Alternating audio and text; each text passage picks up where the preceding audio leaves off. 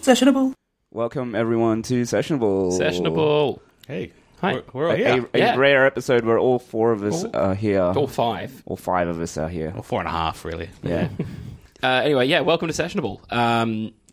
We've got just kind of a general chit-chat episode, another one of them for you. We, do them every so often. It's more just a chance for us to catch up. Yeah, pretty much, and bring some I beers. haven't seen Liam in like 2 months. Yeah, I saw him 3 times last week, but Yeah. doesn't You've been count. super busy, Liam. Yeah, it's been pretty hectic. And we'll talk about what you've been doing a bit later on in the podcast, I think. Sounds good. Yeah.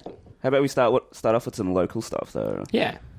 Just to kind of call back to a previous episode with Topher from Wildflower. Yeah, so I think it would be, 2 episodes from this one? Yeah. When we sat down and had a chat where Adrian and I had a chat with Topher. It's probably... Well, I think that's so far, it's probably my favourite episode we've done. I really liked good. it.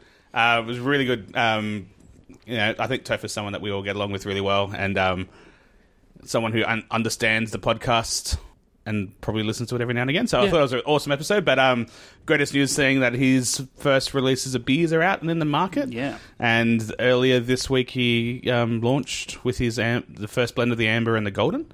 And I'm pretty Tasting sure really good. I think his online stock's all gone. I think the gold definitely is. Yeah. That sold out in the first day. That night, he said he had 3 bottles left. Yeah. Yeah. And I think Amber was starting to run out, even though we had more stock of that. I think Bucket Boys sold out all their stock on the first day. Yep, Oak Barrel sold out their stock. Yep. So I know some stock went to Slow Beer in Melbourne as well. Yep. But a few got some stock. He had a pretty good list. Yeah, and the response from our friends down in Melbourne have been pretty positive. So I think for it's good. for a first release from a brewery of that style, I think it's probably some of the most accomplished beers. Yeah. Especially for like a style of brewing that benefits from time and patience. That is only going to get better, and for a first release, that's a cracking start. I think, Adrian, I said to Topher on the day as well, as the beers tasting then from when we tried them, like a month ago, changed a lot. They're as already well. improved. Yeah. Bodes well. I was really impressed with just how layered and complex the beers were. Yeah, he's done a good job. And it's only going to get up from here. Exactly. So, So I'm absolutely looking forward to seeing what he's got in store for us. on top of that, he did a launch event at Platinum Liquor, which 3 of us went to, which was really cool. I had a really good night. It was awesome. It was just literally Topher there with beers. It's very casual, shoot the shit type. The world's biggest charcuterie tasting, board, and it was all good. It sounds good. Yeah. It was. I had a great time. It was really good group of people. It's probably about 20 people there, I reckon. Yeah. For North Strathfield on a Wednesday or whatever it was. I think it's pretty good. Yeah. Thursday. It's a pretty good effort. Shout out to Adam for hosting that. I had a really good time. It was really cool. So congratulations to Topher. He's been working away for a long time. I think a lot longer than anyone knows. Well done. And his next big step is he's got some licensing hurdles, I think, before he can open up his cellar door. Nothing too... It sounded like it was just a bit of a admin error, and it just delayed the open of their cellar door by a couple of months. I think he still needs to build his cellar door anyway, so I don't think he's too stressed. Yeah. I think overall a very complete package. The beers, the packaging. Oh, the packaging and the design is schmick. Yeah, he's on point. He's really nice. I think, and his social media presence has been really good as well. So is there any draft stuff out at the moment? Or is No, he's not all doing draft? no draft at all. There's never going to be draft. No. Okay, Well, interesting. I'm not sure if it's never going to be draft, but even at the cellar door. stage, it's all, even at the cellar door, it's bottles. going to be all bottles. So there's 2 beers out for market, and there's a third beer, which is probably my favourite, was the table beer, which is going to have just for the venue. Fucking good. He did bring that along to Platinum. Yeah, so we did taste that on the episode when we're talking about a beer that he's brewed on the episode, if you listen to it. That is the table beer. Yeah. Yeah. And that was tasted really good as well. Nice. All 3 beers are pretty different. And I think just over time, especially the Amber and the Golden, because they're designed to age, will change a lot. Yeah. But I was really impressed. But that table beer is like, I would just sweep that straight out of the bottle. Just go for it. Other local news. Or do you want to talk hyper local and talk about the beer that we're having in front of us? It's pretty local. It's very local. Yeah. This is I don't think we've ever done this, or... Oh, we've had homebrews on the... We had a homebrew episode before. We did have an homebrew episode, but have we ever had one of ours? Maybe one of mine. Yeah. I don't know. But that would have been a while ago. Yeah. I haven't brewed for a while. But this is one of my homebrews. my recent one. It's So you're making sours? No, I'm joking. Oh, my heart just like stopped for a second. ice cold. I was like, what? Especially since I'm drinking out of the same bottle as you. And I was like, but I've got a bit of a cold, so my palate's not there. How so much I'm like, butterscotch did you add to the... No, this is actually really good, Tom. it's a Citra hopped Saison, India Saison. And you based it off a... Brew by Numbers clone. Oh, okay, yep. Yeah, Sweet. Brew by Numbers from awesome. From London. Yeah. I think it's their... It might even be their 0101 or... Oh, wow. Really? I don't know. Not that, like, because their numberings are style hop, isn't it? Or something like that. I should know this, but I don't. Style and variation. Yeah. So, like, if 01's India Saison, then 0101 would be the first one of that, and the second one would be this. Okay. Maybe it's not 0101, but it's something. It's Cool. Brew by Numbers. It's one of their Citra more Saison. one of their more popular. Yeah. And I just so. thought I'd me and my homebrew partner would have a go at it. Brewed it on a Grainfather system, which I can recommend wholeheartedly. It's amazing. They're fucking sick, aren't they? It's so much fun, so much easier than any other kind of system. You know, it's got it's not 100% perfect, but it's a lot better than sticking a giant pot on your stove and waiting for that to boil. And you know. To get a bit nerdy with this, what yeast are you using? I used Y Yeast 3711. That's a Saison yeast? French French Saison. Yeah. The Cheetah's Saison yeast. Pardon? The what? The Cheetah's Saison yeast. Because it's so good. Yeah. Right? It's like so easy to use, and like all the kind of brewers that like to brew Saison go, you got to use Belgian, man. It's like, because you got to work for it. I'm like, but yeah. Yeah, but 3711 so easy. It's so good. It's yum. It fermented probably a bit hotter than what I would have liked to, just because I made it right at the heat of summer. Yeah, but that's the beauty of that Yeah. yeast, is that it's fine with warm temperatures. That's some nice, it's beautiful. I really like it. And then I dry hopped it. So I hopped it a bunch at the end of the Whirlpool and dry hopped it a bunch with Citra. So I'm pretty happy with that. So it's the first homebrew where I've already pretty much drunk through my batch of it pretty quickly. Yeah. Did you brew it again? Probably. I'd probably tweak it a bit, but yeah, probably just add more hops. Not too much, but a bit more. Yeah, Cool. Yeah, I agree. I think it's awesome. Pretty accomplished. I'm impressed. Yeah. Looking forward to your New England IPA. I mean, you know, Jump on that bandwagon. everyone else is. Why wouldn't I? Speaking of which, Bucket Boys came out with a couple of beers recently. Yeah. Actually, we should talk about that as well. I haven't had the rice lager. The rice lager is really good. Yeah, okay. Yeah, I haven't tried the. Is it just like a classic style rice lager? Sriracha Ace, I believe, Okay. but I Yeah. think I'm making that up. Yeah. I was in a hop coma by the end of that night. So yeah, probably the most traditional looking New England IPA I've seen in Australia. Yeah, and smelling great as well. Probably a bit too much high on the bitterness, and Yeah. I think the boys They probably went a bit too overboard in the dry hopping. Yeah, I think they hopefully do it again, because I think they already know what they want to change in it. Yeah. Yeah. But it was a big thing as well, because they're brewing big batches now. Yeah. So they brewed that out at Casey's, I think. Yeah. And they canned the rice lager as well. Oh, did they? Nice. There were plans to can the New England, but they couldn't. Yeah. Okay. So there should be a few kegs of that floating around. Yeah. So if you haven't tried it, it's a good interpretation of the style. Yeah. One of the best interpretations I've had in Australia. I've been doing a bit of research. There's something that's been intriguing me, and it's something that was a bit of a mantra on my trip, which we'll talk about later, was everywhere I went, if they had a juicy style IPA, it was the first beer I had to have just to try them. And I had a lot of them. I had some really good ones. I had some really shit ones. And that's definitely in the good range. Yeah, okay. Yeah, so I think if they could just dial up the juiciness a bit more and tone down the bitterness, I think that's a cracking beer. Yeah. So the name of the New England is it's the Bucket Boys, and the hops were not boiled in their tanks, I think. In their kettles or in their tanks or something like that. Yeah. Yeah, I can't remember. But yeah, long name. But good beer. So for those of you in Sydney, if it's around, I know they launched it at the Noble Hops for their Yep.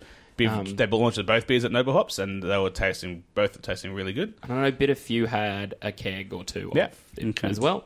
I'm not sure if they still do, though. Yeah. So if you see it around, jump on it. It's a good beer.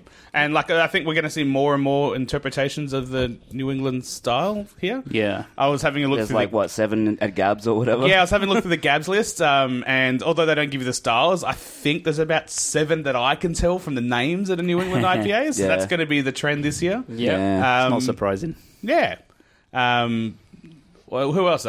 Hop Dogs did one about a month ago. I didn't get a chance to New try England that. Brewing Co. did one. Yeah, funny that. As you would expect. Which I liked that one, actually. Batch has Yeah. been done. The Juicies. I know Yeah. Brendan and Three Ravens has done one. And they're Flat Rock are releasing their one this week, which I'm Yeah, really Flat- keen to Flat go Rock try are as doing well. Oh, cool. So, Yeah. Oh yeah, when's that? I think that's Thursday. Yeah, I can make that.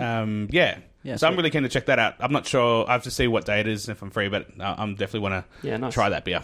But yeah, Cool. so what else has been going on? The other thing, other kind of local news, there's been a few international breweries making big steps into Australia recently. Yeah, Goose Island recently released their first beer that they brewed locally, which was the what's it called? Mayday Midway. Midway IPA. IPA. Session IPA. I personally didn't like it.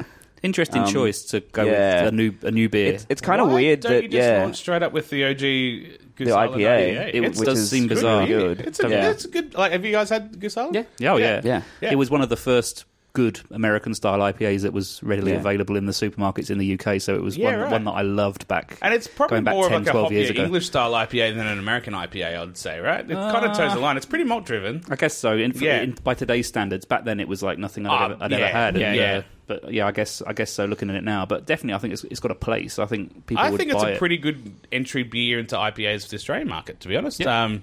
Say what you know. I mean, people have opinions about their ownership and their lineage and stuff like that, but I think I had the beer just on my recent trip, and I was pretty impressed. I guess the question is, what market are they going after over here? Are they going after the craft beer fraternity, or are they going after the James Squires market? Yeah, it's a very good point. I mean, launching with a 4-point-something% session IPA that I found reasonably bland. Maybe they are going for that more mass call it market. a pale ale. Right? No, Well, because that's a different argument I know. altogether. But yeah, I agree with you. I think what really intrigues me is for the last 3 or 4 years, CUB have just had no idea what they're doing about craft beer. Yeah. Yeah. When you have your CEO or whoever it is coming out a couple of years ago saying that craft beer would never make it to the mainstream, and that's the head of your company that has a craft beer arm, it's not boding well. The whole mega conglomerate, AB InBev, has done really well for CUB, and they have access to brands like Goose Island. They've been putting a lot of work in the back end. They've hired a really big team of, I think they call them craft beer ambassadors. They're putting them all through Cicerone training. They're doing a lot of the right things, but we're yet to see. This is the first implementation. I'm pretty interested to see how it goes. Yeah. It's interesting. It's almost like they've messed up their own brands now, and now they're bringing in something from overseas to try and get a bit more credibility back again. But like you say, it's a strange decision to bring in that virtually unknown beer into the market first.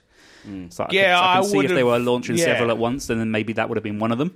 But to have that as the first run and not the Goose IPA is a bizarre one to me. I think that as well. Having a chat to a few of the people, I believe that there's going to be a lot of Bourbon County access available.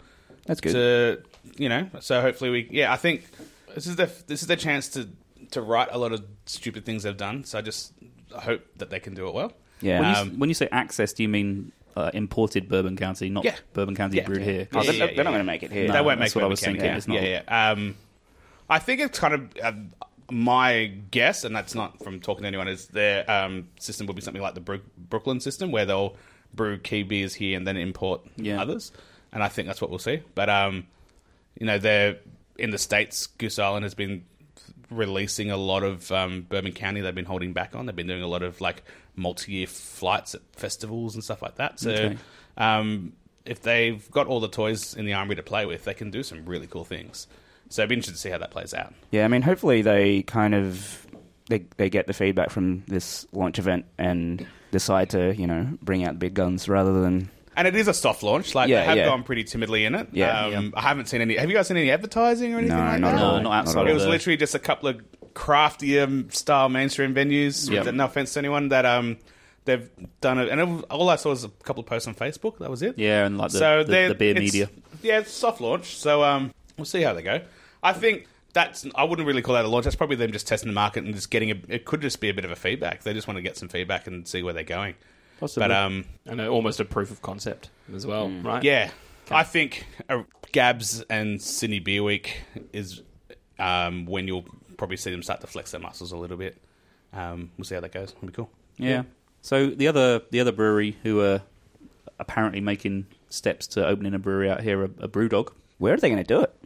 No one knows. That's the first big question. Where? I've heard rumours that the Kronos out of Germany who make really high-end brew houses have been out here visiting a couple of breweries, and everyone's trying to figure out what they're doing out here. Yeah, who they're doing it for. Well, ideally, because you don't just come out to Australia from Germany for shits and giggles. You're out here because you're speccing out a job. Mm-hmm. Yeah. And so thought is maybe if that's... I know they're in Sydney. They're probably in Melbourne as well, so I don't know. My gut would be Sydney or Melbourne would be the place to do it. I hear Marrickville needs a brewery. Yeah, really under big population, zero breweries. Or the other place is Brookvale, maybe. Yeah. But realistically, where should Brewdog open? Well, firstly, if it's going to be a big brewery or a brew pub, that's the thing. Is it going to be it would be a big production brewery, won't it? Yeah. No, Brewdog. So. Yeah. They will open brew pubs as well if they're moving here. Yeah, exactly. Well, they won't open brew pubs. They'll open pubs. They'll open pubs. I think that's been the biggest issue for them. Not brew pubs. Their mega expansions of their venues has not come over here because of a supply chain. Yeah, and so the first step is you put the brewery in, and then you're going to need to move that beer. The best place to move that beer is your own venues. Yep. So agreed. Because I don't know if I've shared this on the podcast, but when Adrian and I were at the Boref's Beer Festival in the Netherlands, James Watt was there, and I asked him, when's Brewdog, when's a Brewdog bar opening up in Australia? He says, it's too far to ship beer. I like how Australia's too far, but Hong Kong, Singapore, all these places aren't too far. I think I have shared this because you said I think those places are cheap to ship beer to. Yeah.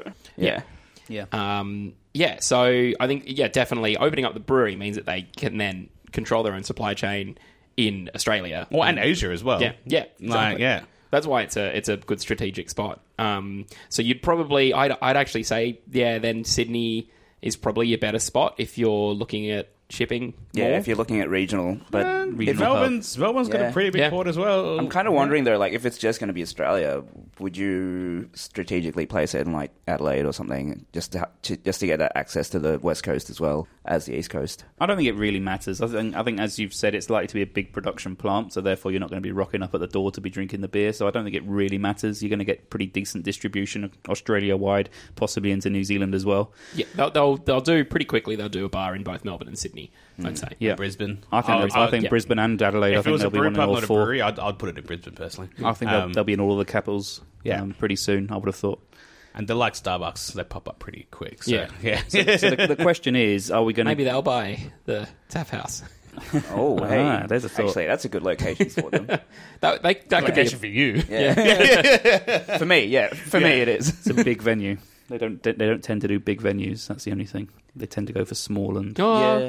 There was the one in Brussels. The one in Brussels was it wasn't huge. as big as Tap House, I don't think. Would have been close. Yeah, look, I mean, it's been very much in vogue to pay out Brewdog lately, and they've not always done the smartest things. I think their latest legal battles with was it Lone Wolf or something? The bar, it's fucking pretty stupid. And we covered that in the last episode. Did you? Oh, yeah, cool. All right, we'll leave that. But look, Brewdog makes good beer. Yeah, and I've always been a massive fan of Brewdog. I stopped drinking Brewdogs in Australia because I just thought we were getting really shit Brewdogs for a long time. Yep. If I can get some fresh 5 a.m. Saint coming out of here, mate, you got a fan of me. So yeah, it's just 5 a.m. now, isn't it? I fucking hate that. Bring it back. Yeah. Bring Anyway, back the regardless. Like fresh punk, fresh. Just fresh anything. Fresh well, this is the question: is it likely to be a bit like the Goose Island, where it's just their kind of real standard core range that they're going to be brewing out here, or are we actually going to see some of the more interesting beers being brewed over here in I think in what Australia you'll see too? is they'll be developing beers out here for the Australian market.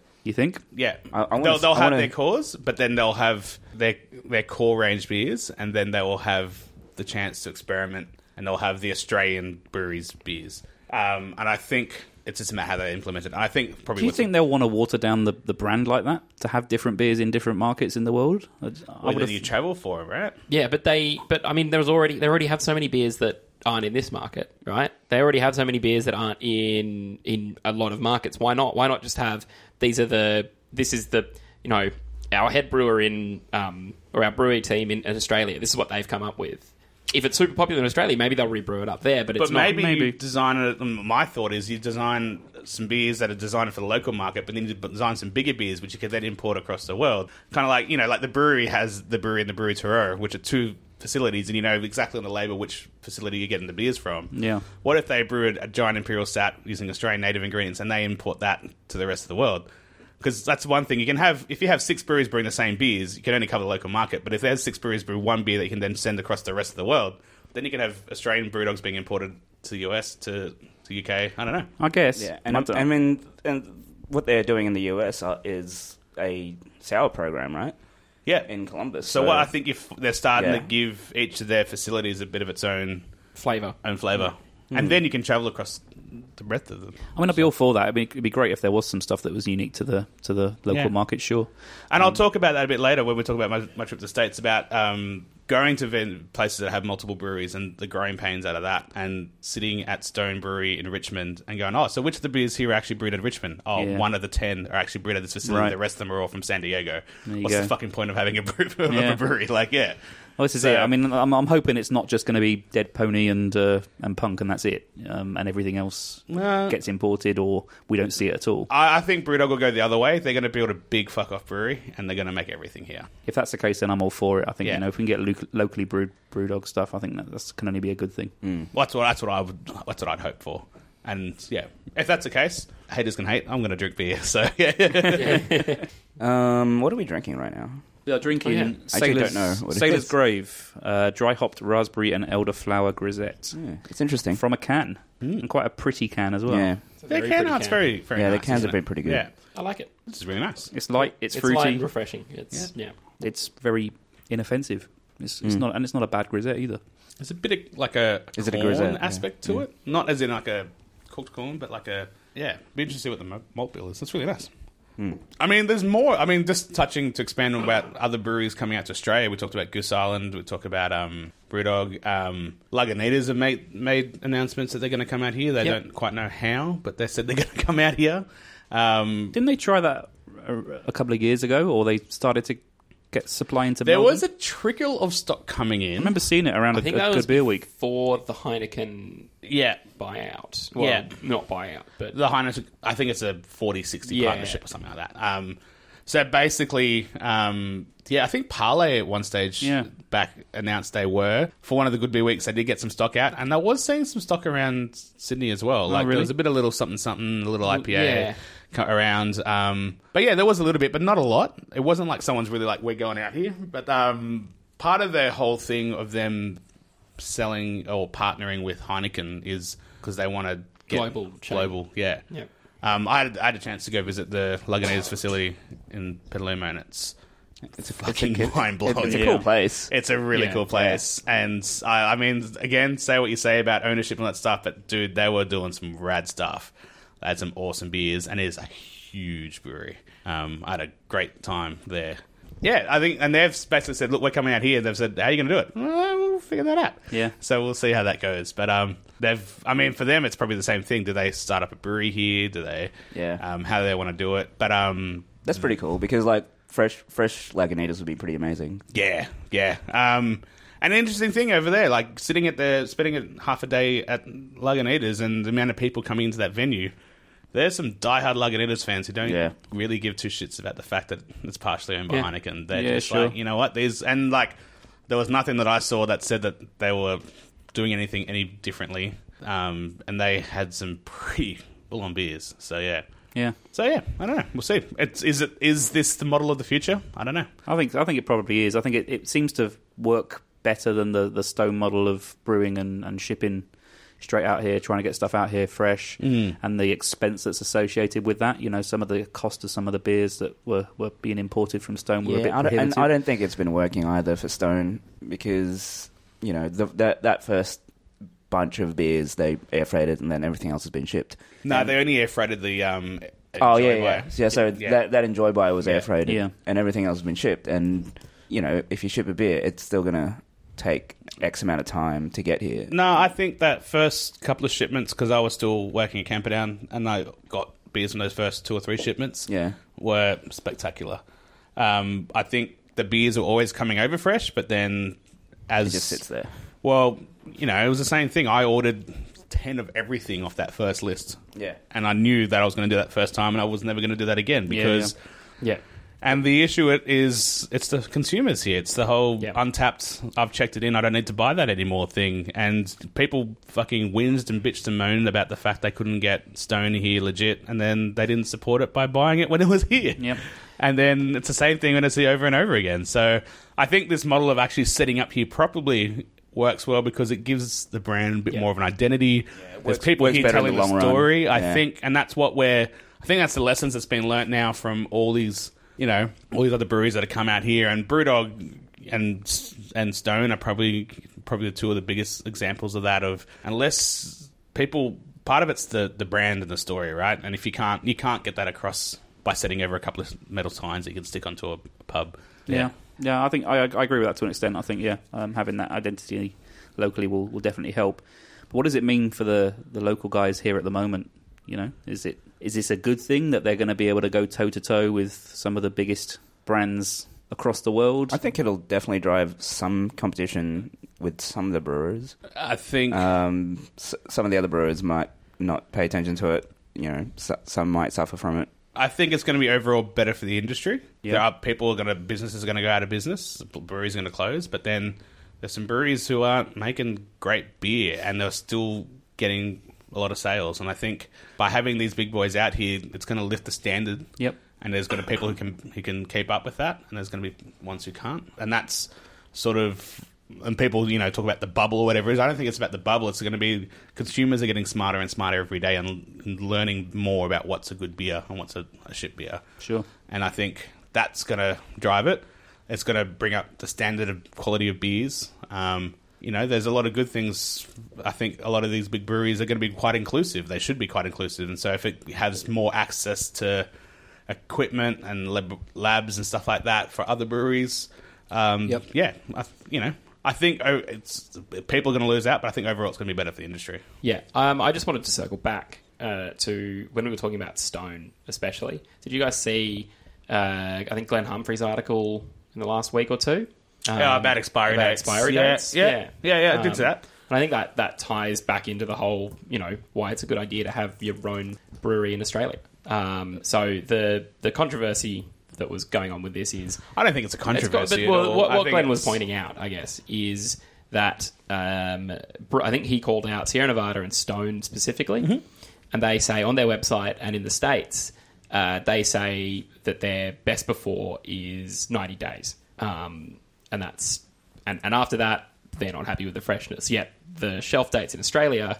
9 months to a year. Yeah, and I think Glenn was just pointing out there's a little bit of hypocrisy in that. I think, but you've also got to be a realist about the market. I think the same people who were bitching and moaning about not being able to get Stone beer and then didn't buy the beer when it came out here after 2 months are a lot of the same people carrying this conversation. I'm not saying Glenn's one of them, but it's like if you want these beers out here, these are the type of things that you need to take into consideration. It takes a long time for beer to come out here.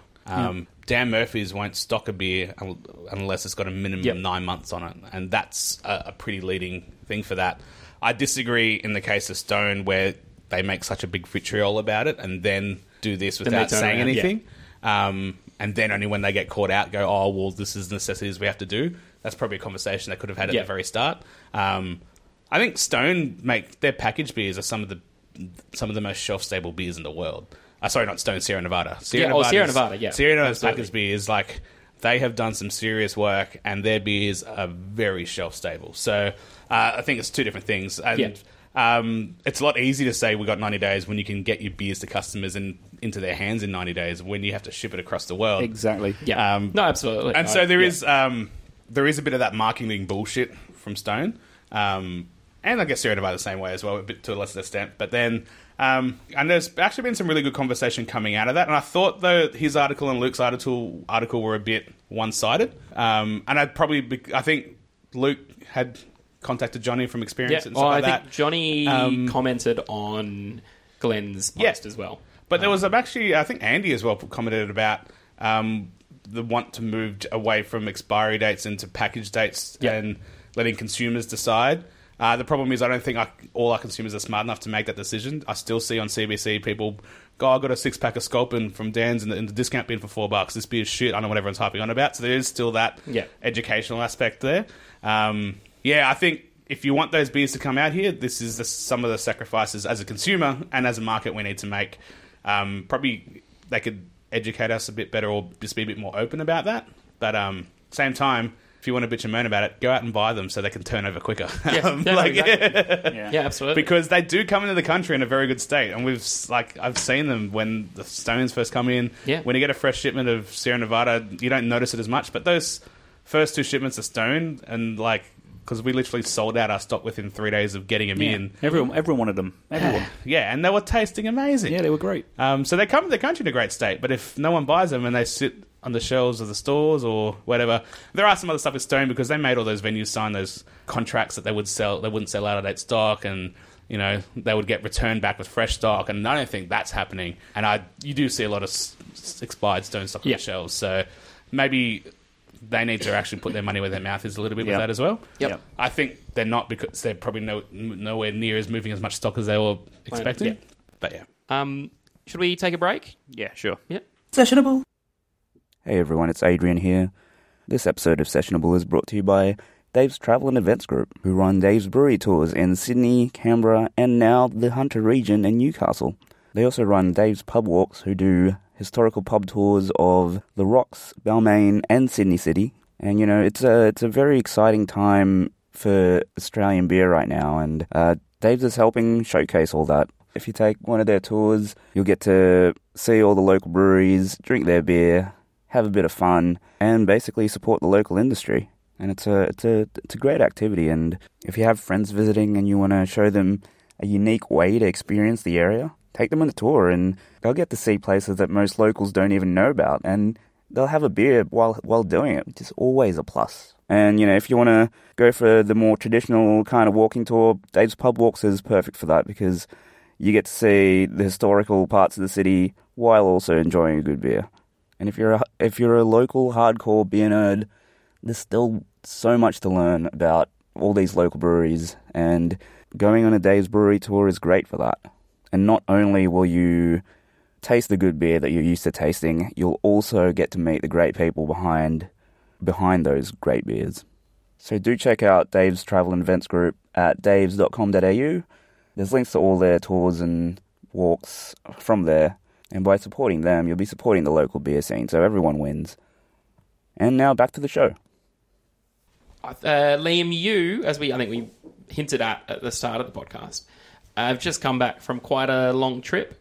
I did, yeah. It sounded pretty boring, though, to be honest. It sucked. Yeah. It was fucking awesome. Yeah. It was really cool. I was away for 22 days. Ooh, sweet. Yeah. I was in the States. It's 22 days of constant barbecue and hectic beers. Sounds awful. Yeah, it sucked. No, it was really cool. Yeah, it was great. So went over for work for a conference. Yes, it was for work. So I went over to a conference which was in Asheville in North Carolina, which has been voted apparently Beer City USA for the last couple of years. You hear that title being thrown around a fair bit. But yeah, so it was a beer marketing and tourism conference, which was really cool.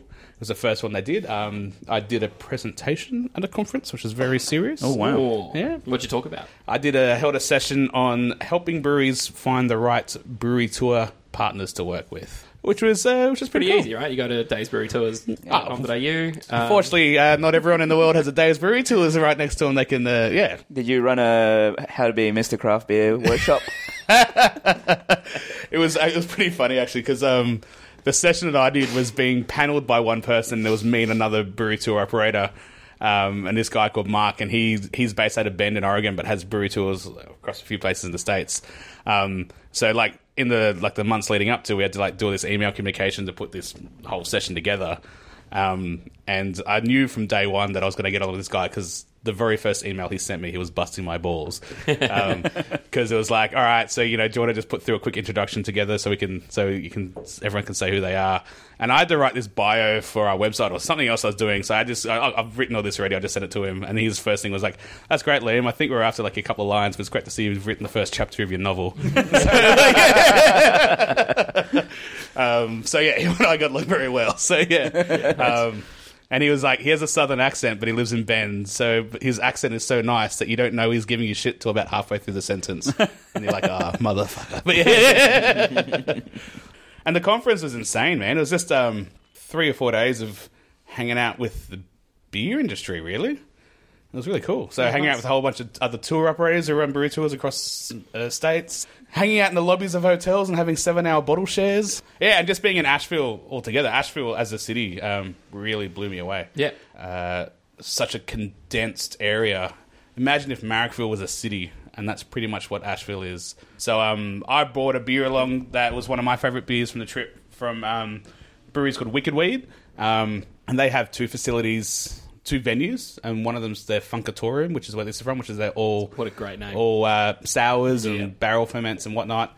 And the reason I bought this beer is because it's something... Wicked Weed's not one of the ones you hear of when you talk about these American sour beers and all this, however you want to call it, but they're just building a new facility, which I believe is going to be the biggest or second largest barrel facility in the whole of the US. So yeah, wow. I think this is something that all the beer nerds in the States are going to slowly start to see and come across. They actually had a release day for the day after I left, and they basically, the last night we were there, like, can you guys really just go? Because we closed an hour ago, but, like, we're going to have the people start lighting up in about 2 hours for the release in the morning, so we just want to get the fuck out of here. So and I met a few people that night who had been traveling all across the States and were staying overnight just to go get some bottles from these guys. So I think you're going to start seeing all the US beer nerds start talking about Wicked Weed a lot more, because I think they're going to make a massive ramp up. They had another restaurant and brewery as well, which is really cool. But their Funkatorium beers really blew me away. So the one that I brought with us that we're drinking now is called the Aisha. I'm just going to read off the bottle here. It's barrel-aged American sour with green tea, oolong tea, and jasmine. And I had this with dinner with a bison burger, which was very nice. Yeah, nice. Yeah, It's beautiful beer. It really is. Yeah, it is. It's yeah, I dig it. Really tasty. So they had probably about 20 or 30 beers available at the Funkatorium, some in bottles. They served all their bottle beers in baskets. I had tap beer as well, but really cool stuff. Some of them were a bit young, but this was definitely one of my favourites. The flavour just stays on the palate for so long. It just remains and persists and tails on and on and on. It's beautiful. Love it. It's not super sour either. It's not. It's definitely sour, but there's a lot going on there. Yeah, so I got to do a tour of their barrel room as well, which is really, really interesting. It was really cool. And you can book like a special VIP table out in the barrel room, and you basically get this special list of private release beers you can order off while you have dinner. I'll be doing that. Yeah, it's cool. Wow. But yeah, so Asheville in general was just insane. Literally, I think I was sitting at the Funkatorium at this venue having a beer, and across the road I could see Twin Leaf Brewing, and I could smell beer being brewed, and I had to walk to 4 other breweries within that same block to find out which was the brewery actually brewing beer. But in 5 minutes I walked past like 6 breweries. That's ridiculous. So yeah, it was the insane. I think I didn't get to see all of Asheville because we were there doing the conference during the day. We only had really one day to go out and explore. Besides that, it was just like every night we're going out for dinner. But North Carolina is one of the meccas of American barbecue food as well. So had some amazing barbecue. Went to a barbecue place called Buxton Hall, which had, I think, a brewery on either side of it, if I remember correctly. And they just do whole hog and have 1 pig per day. And it gives you the name of the pig, the details of the pig, where the pig was grown. And then all their vegetables they cook underneath the pig. So it all has the runoff of all the fat of the pig. Yum. So that was really cool. But... yeah, just an amazing lineup of breweries and identities, and the city is just doing some amazing stuff as well to actually support them, which is pretty mind-blowing. Yeah. Also, Asheville is where Sierra Nevada's second facility is, right? Which is where New Belgium's second facility is, or one of their extra facilities. Wow. Oscar Blues have just built a brewery out there, and the government's actually been giving these guys a lot of stuff to make them do that. Went to the New Belgium facility and did a tour there, which is really amazing. But going to Sierra Nevada, which was mind-blowing. It's like it's an adults theme park, basically. Yeah. It's literally like Willy Wonka for adults. I've got some photos which I can put up in some show notes, which is like full copper tanks. And they do like a self-guided tour. So the way they designed the brewery, you can just walk around the whole brewery by yourself, and then just have experts at certain key points so you can see and ask them what's going on. Right. But like their hop room. So basically they have like they're using whole howlers and they have bales. I think it's probably about, I'm not sure how big a bale is, but it's about the size of you, Brad. And it's like, imagine you, but a fridge is a bale. And they had, I think, 8 bales open that day. So that's how much, so I think they're about 100 or 200, 300 kilos of bale. And that's what they're going through that day.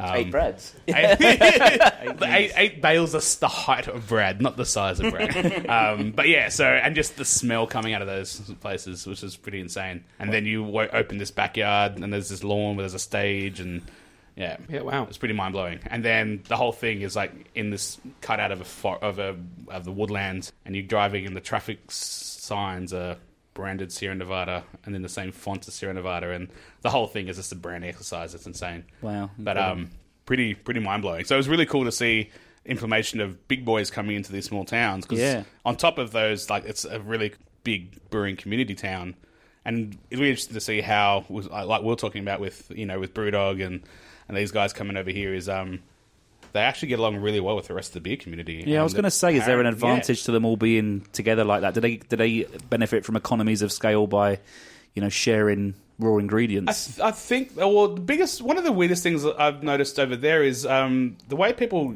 treat grain. Most breweries have silos, and they're not actually getting sacks of grain. They're actually just getting piped into silos outside the building. Yeah. And even breweries on a scale of size that we're seeing here in Australia are doing that.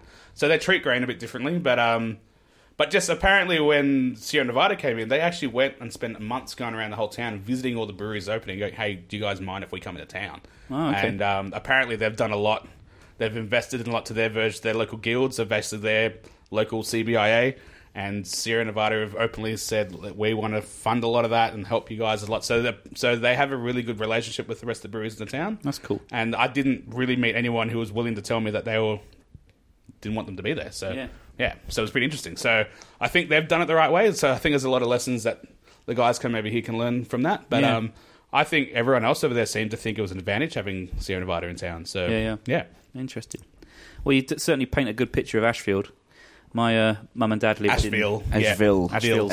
Yeah. My mum and dad lived in North Carolina for 3 years before I was born, and I'm now kind of regretting the fact that they moved away. I think back then it would have been a pretty different. I think Asheville is a bit of a separate thing from the rest of North Carolina. I think North Carolina and whole is pretty bunkin' bit of town, but Asheville itself is very liberal and interesting. Yeah, kind of like Austin in Texas. Yeah.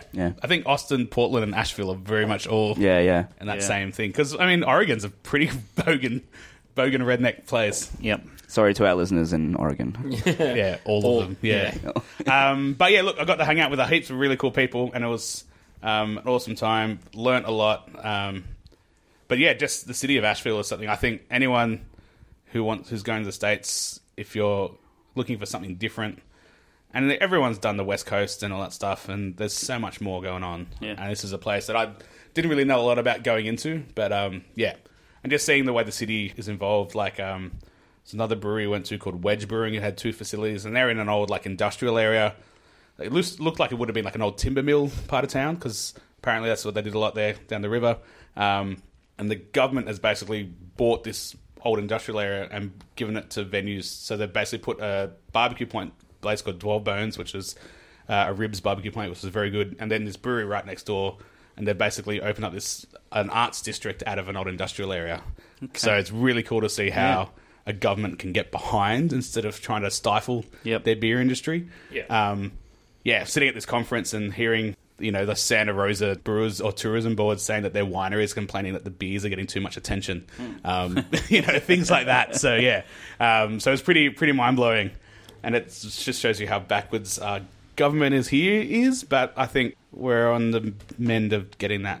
And there's some good groundswell, and that's slowly but surely, I think we're fixing a lot of those issues. So, yeah. Yeah, cool. Was there a good bar scene there as well, or was it all just rolled around the breweries and the barbecue joints? I didn't go to a lot of bars because I was visiting a lot of breweries. I think there's like a pretty decent like bourbon scene there as well, because it's pretty close to where the bourbon region is. I actually I was hanging out with a few of the local guys in the beer industry there, and one of them was telling me a story about a really famous moonshiner in the area who was making moonshine, and that's where everyone used to buy their moonshine from. And he was like, "Oh, see," and he's like, "This guy just passed away." I was like, "Oh, so when did this guy when was he making moonshine?" So it was like up to 2 years ago. Apparently, the feds were trying to crack him down. That this guy, up until a matter of years ago, was making moonshine up in the hills that everyone in Asheville used to drink. Brilliant. And everyone I spoke to was like, "Oh yeah, you're talking about that guy? Yeah, his moonshine was sick."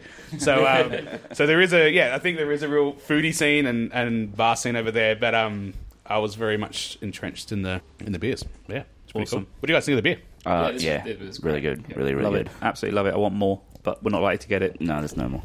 Sorry. I do have a couple other Wicked Weed beers that I brought home. So, Sick. but yeah, so Next episode. but yeah, I might have one more that we can drink. Should we get on to some recommendations? Yep. Do you have any, Brad? Yes. You want to start then? Well, it's a non-beer recommendation, but it's also a beer recommendation Go for non-beer at the same first. time. Sure.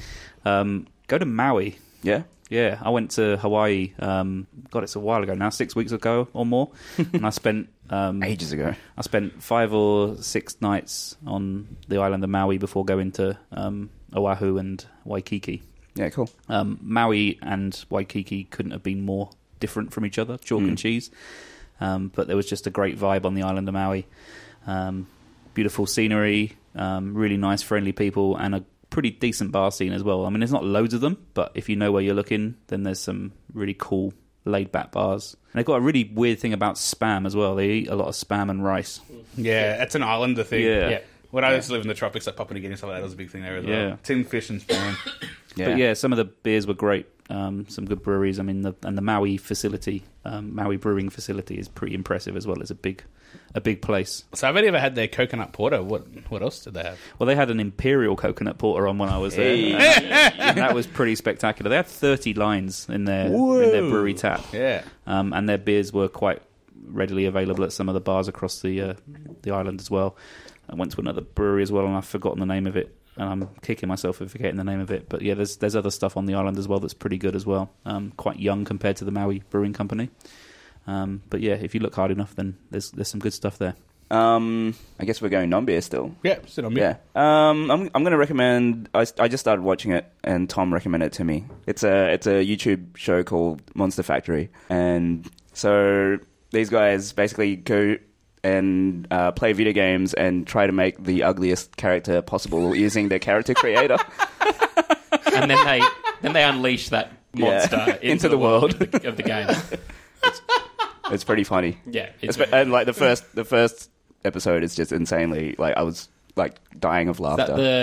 It was the Dark Souls. Yeah. That was so good. Yeah.